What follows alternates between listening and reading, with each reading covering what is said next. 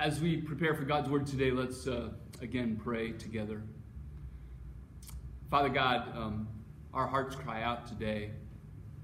We cry out to you as one who is indeed holy, to you, Jesus, who is our King, that indeed you would meet the needs of people that we know with the virus, people that we know who are on the front lines of fighting the virus, and in all of that, ask, oh God, that you would miraculously provide cures and ways to curb this virus, even to eliminate it. We are absolutely dependent on you, and so for these things, we ask. And we ask that today, God, as well as we enter into your word, that it would be a place of encouragement, that it would be a place of inspiration, that it would be a place in which we are again reminded of the great truths of your love, of your sovereignty, of your majesty. We pray that it would be so. We pray it in Jesus' name. Amen. I'm going to go out on a limb today, take a real big risk. Are you ready? The limb that I'm going out on, the risk that I'm taking is to say that you all know something about living life in tension. Okay, so it wasn't a big limb, it wasn't a big risk. The reality is all of us feel at times, maybe especially in a time like this, the pulls in multiple directions on us physically, emotionally, and even spiritually. Listen, even before the coronavirus, many of you could relate to life in tension, correct? There's been financial tensions. There are relational tensions. Even at times of crisis, spiritual tensions.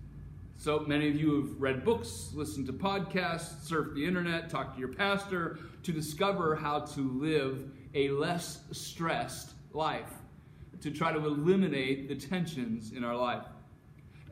Then came the coronavirus. And even if you could not relate to tension in life before, you certainly can now. And if you had tension before, it seems as if that tension has taken a significant climb, and maybe for some of you has escalated through the roof. We do have a ton of questions in our mind about this virus, and we're getting a myriad of answers from a myriad of different places that is sometimes overwhelming. We worry every time we cough. We wonder about the impact that this will have not only on our health, but our finances. We wonder about what life is going to be like after the virus, what changes will take place, on and on. Even to the spiritual questions of wondering, what is God doing in all of this? We live in tension, and it has caused many of us, as we've just done, to cry out to God. We want Him to somehow save us from all of this. You with me? Well, can I tell you something that you already know? That we are not the first generation, the first people to feel intense tension in life. In fact, I've been thinking about this week the tension in the lives of the people that lined the streets in Jerusalem as Jesus prepared to come to town. Those who gathered were predominantly servants, slaves, owned and operated by someone else, with the tension of wanting to be free. They would be people that lived under the rule and the reign of the Roman government, who was determined to keep them in poverty and under their control. They must have had a million concerns for them as well as their families. They must have lived in despair of ever having any kind of future. They must have had a bunch of questions for a God who in these days seemed a long, long, long ways away. But they had heard of this Jesus. In fact, in John chapter 12, verse 18, it tells us that the reason why the crowd went to meet him was that they had heard that he, Jesus, had raised this guy Lazarus from the dead. Jesus in this day was the first sign of hope that they had had in a long time, a first sign that maybe the tension would be released. So they ran to the streets. They hailed Jesus as king. And they cried out, even as we cry out today, "Save us." They said, "Hosanna, Hosanna." And they had reason to hope in this Jesus, because you know what? Their generation wasn't the first generation to live in tension. They may have remembered the story of David, an Old Testament hero, an Old Testament king. And maybe even as they remembered David, they would even remember the hope of a psalm that he wrote in a time of tension. A psalm that he wrote for a people that would live for a long time in the tension of waiting for one who would come to save them. That psalm is a psalm. And if you're joining us for the first time this morning, we have been approaching Easter in the Psalms this year. And this morning I want us to take a look at Psalm 110. It is this psalm that is a psalm that David writes for a people in tension. So it's there that we turn this Palm Sunday, that as we echo the hosannas of the people of Jerusalem in the days of Jesus, and we ask God to save us, we might even have a better understanding of their hope from the words of David, who simply wrote about a king. First, I want you to imagine the tensions of David's life, and who, as he writes, is likely the king of Israel. David has faced the tensions of being pursued in order to be killed by King Saul. He has faced the tension of radical and public sin in life, that whole Bathsheba and then Uriah thing. He has faced the tension of extreme brokenness in his family that has led to immorality and even murder. He has faced the tension as a leader in a world where the nations were all seeking to destroy him as he defended Israel. He has obviously felt the tension of questions about his God. David knew tension. But it appears that as he writes Psalm 110, there is a hope, not only of God's presence in his life, but even more, the hope of a coming king, greater than he. That 1,000 years before Jesus would come, God is making it clear to David that he would, and that he would come to rule, that he would come to gather his people, and that he would come to bring victory. That indeed there was a king coming to save us. So maybe this is a good place to hang out this Palm Sunday. So let's look together at Psalm 110, a psalm that all clearly identify as a psalm that is about Jesus. It's called a messianic psalm. And it is the most, get this is some free trivia for you today, it's the most quoted psalm in the New Testament, even in its very short ways. It is a psalm that assures us, listen, here's our 3 points for this morning. It assures us that Jesus rules, that he actively is gathering his people, and that as he does so, he will win a great victory. Ultimately, this psalm in a sentence, I try to do that for you, is a very short sentence. It's more just of a proclamation. That this psalm is declaring that Jesus is king. Psalm 110. Let's turn to the word. I hope you have your copy of God's word that we might read together. Psalm 110. The Lord says to my Lord, "Sit at my right hand, until I make your enemies your footstool." The Lord sends forth from Zion your mighty scepter. Rule in the midst of your enemies. Your people will offer themselves freely on the day of your power in holy garments. From the womb of the morning, the dew of your youth will be yours. The Lord has sworn and will not change his mind. You are a priest forever after the order of Melchizedek. The Lord is your right hand. He will shatter kings on the day of his wrath. He will execute judgment among the nations, filling them with corpses. He will shatter chiefs over the wide earth, and he will drink from the brook by the way. Therefore, he will lift up his head. May God help us in the understanding of his word. First thought today from this psalm and this proclamation that Jesus is king is this. I want you to consider first the rule of King Jesus. There's been much made of the opening phrase of this psalm. The Lord says to my Lord. What does that mean? It almost sounds as if God is trying to talk to himself. But there are two distinct names given to God here. It is Lord Jehovah says to my Lord Adonai. It is a text, a verse that is quoted in 3 of the 4 Gospels as a proof text that Jesus truly is the Son of God. And it is a statement that is theologically rich. But for this morning, this is all I want you to see in that text, in that statement that the Lord says to my Lord. I want you to see this, that God the Father says to God the Son in an amazing conversation, sit at my right hand until I make your enemies your footstool. Get this, that in no particular space and time that God declares that he, Jesus, rules everything. And that Jesus in his role will indeed join God in his rule. He proclaims that Jesus is king. Jesus is not just king when he rides into Jerusalem on a donkey.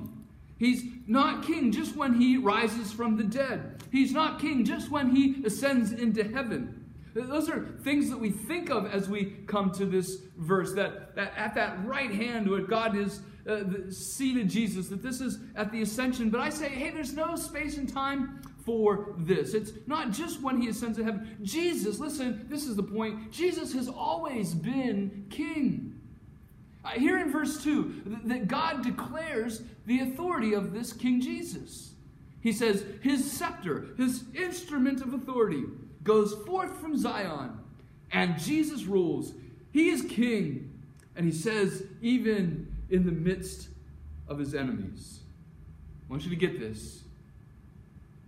God is not promising, with Jesus being king, God is not promising unicorns and lollipops.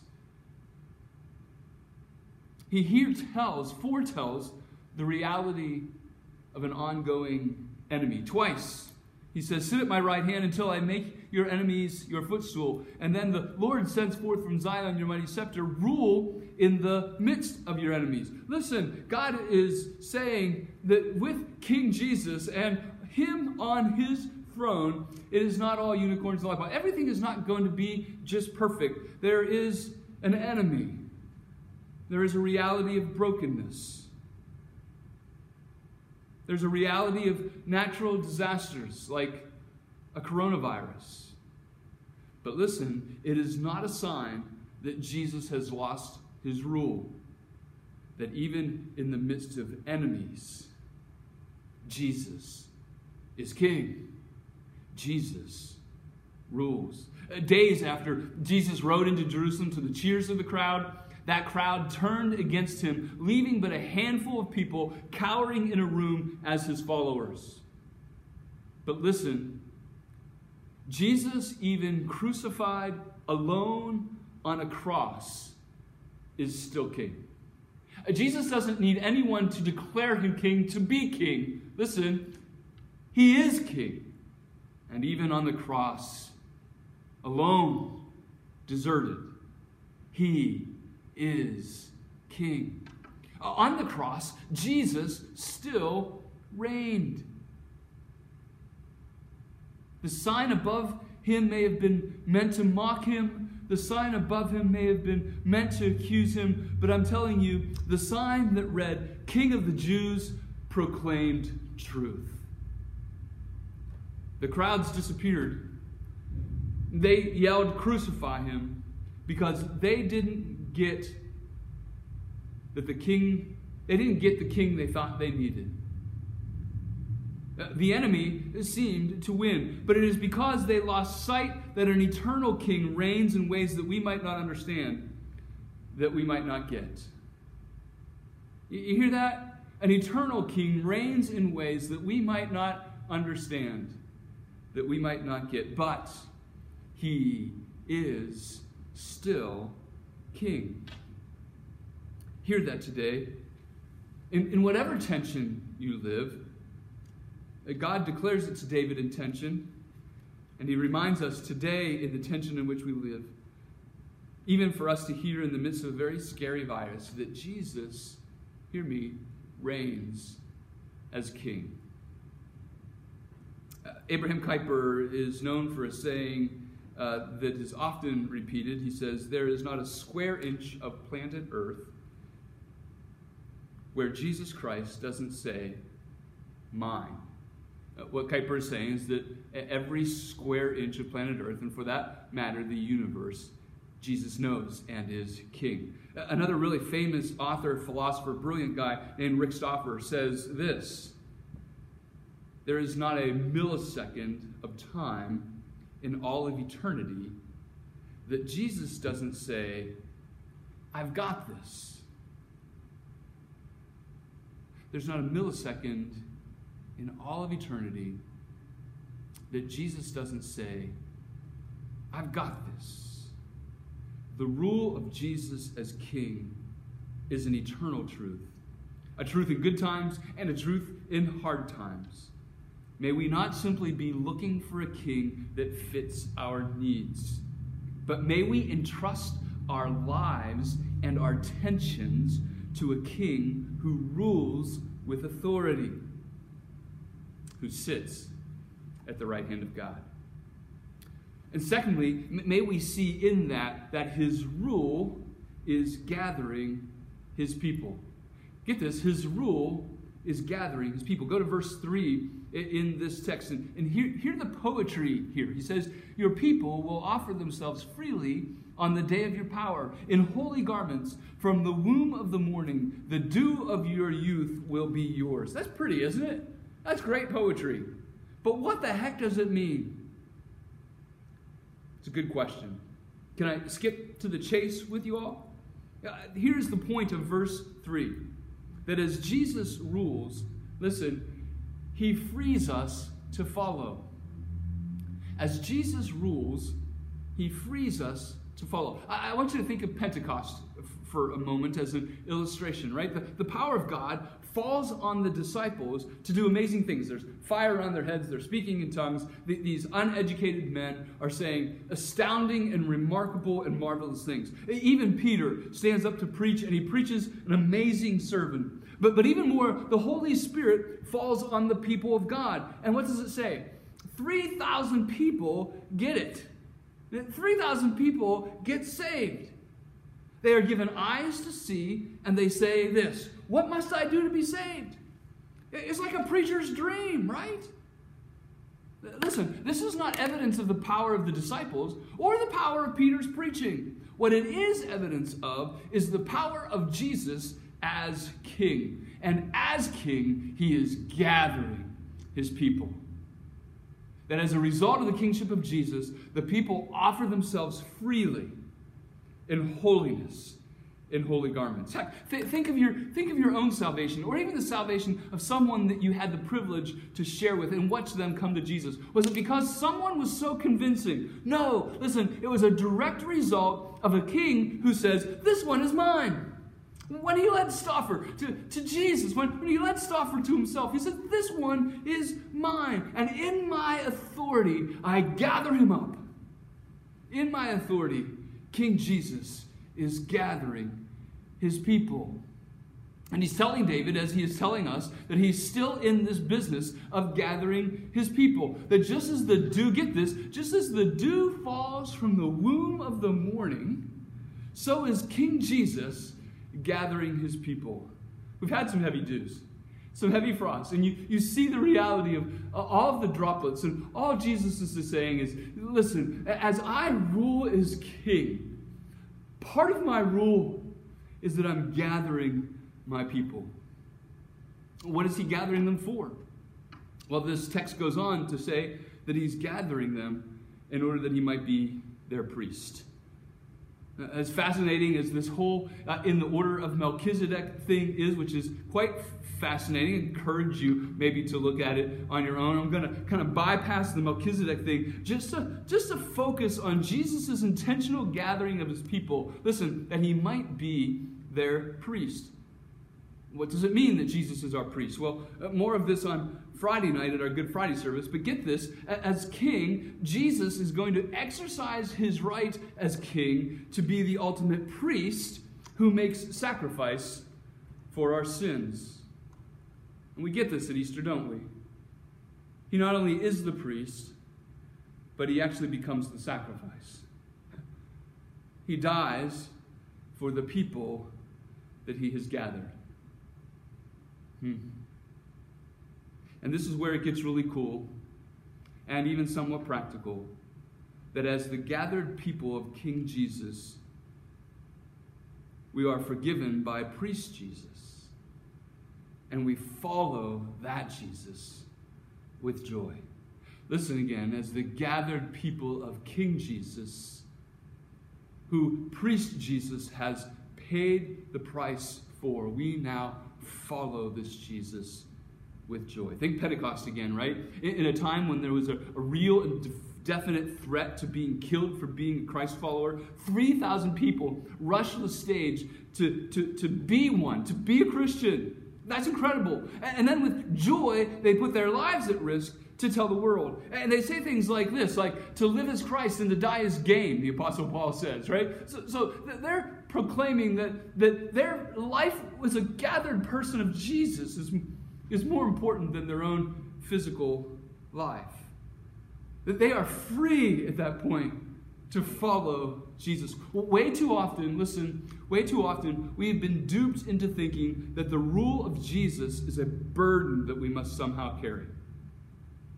Oh, silly me, I'm a Christian, I've got to live this life. And kind of Eeyore-ish, right? The reality that and we've been duped to think that being a Christian actually is carrying this burden. Listen, we need to repent of that. No, I'm serious.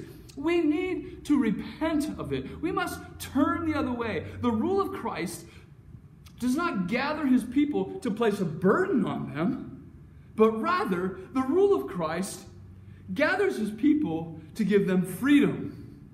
Freedom from the bondage of their sin and freedom to live as a living sacrifice for their King. Christ, as King, has gathered you up, Christian, and he has freed you as your priest forever, that we might follow him and follow him in joy. One last thought as we finish this psalm. Jesus rules as king to gather his people, listen, to give them victory. To give them victory. Can I be so bold to share with you that I believe that one of the things that King Jesus is doing as king in the midst of the coronavirus is gathering his people in order to show them true victory. In order to show them true victory. And by that, I don't believe that they are somehow protected from the virus. I think that would be too short-sighted. It's what we should pray, but I still don't think it's all that God is doing. That we just not simply be protected from the virus, but that he might, listen, that King Jesus might reveal to us, to others, that he is king of all things. To reveal that in the midst of the tension of this virus, that Jesus is the Lord at our right hand. That's what verse 5 says.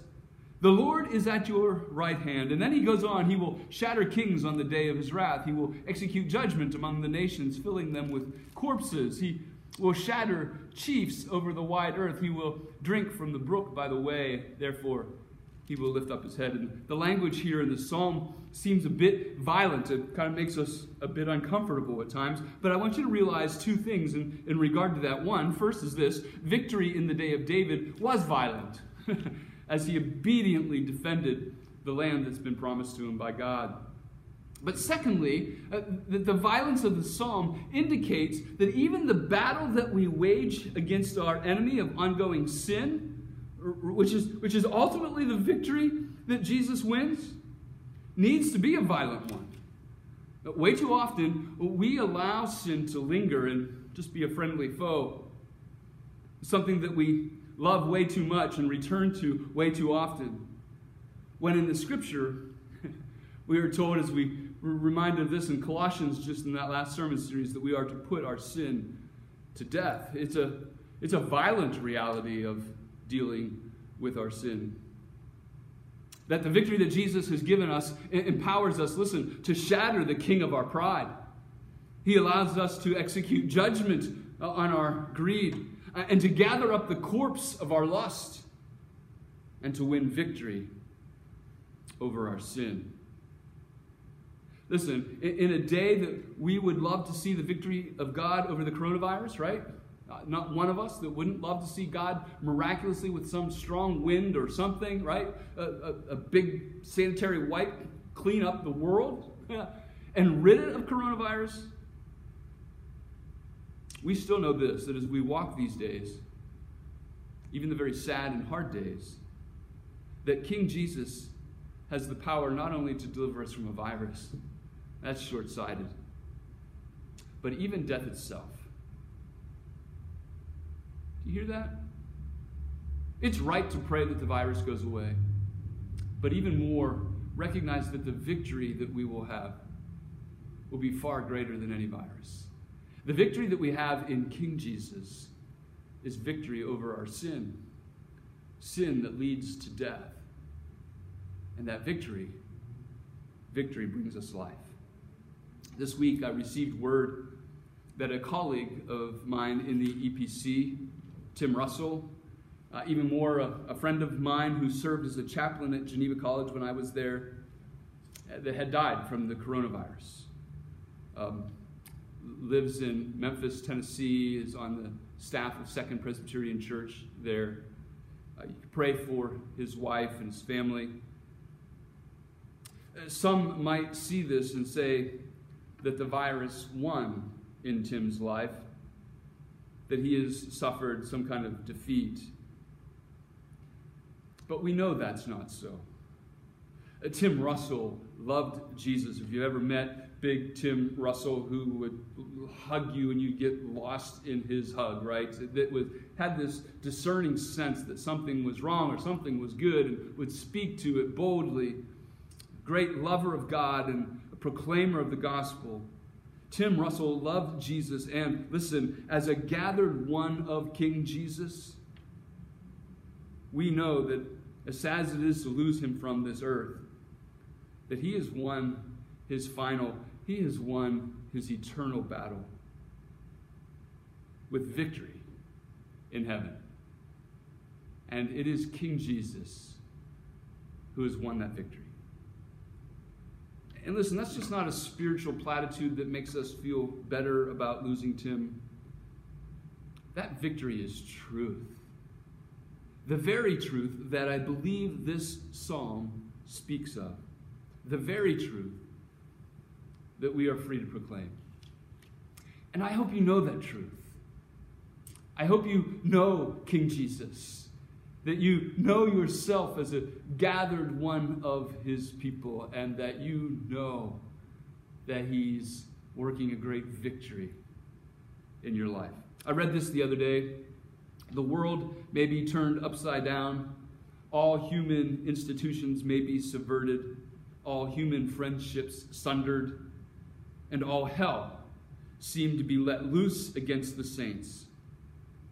But God and his Christ, with their infinite plans and glorious purposes, are the same from age to age. No matter what this world hands us, we know that King Jesus is on his throne. Calvin likewise has said this: what times our minds are agitated by various commotions, let us learn confidently to repose, old language here, to lean on this support, that however much the world may rage against Christ, it will never be able to hurl him from the right hand of the Father. God says King Jesus will win. Verse 7 says it poetically in our text: he will drink from the brook by the way, therefore he will lift up his head. You know what that means? It's a glorious poetic way of saying Jesus wins. He says he will win, and he will. In fact, we have confidence of this today. Jesus has won. A King Jesus rules, and he rules to gather and save his people in order that he might give them victory.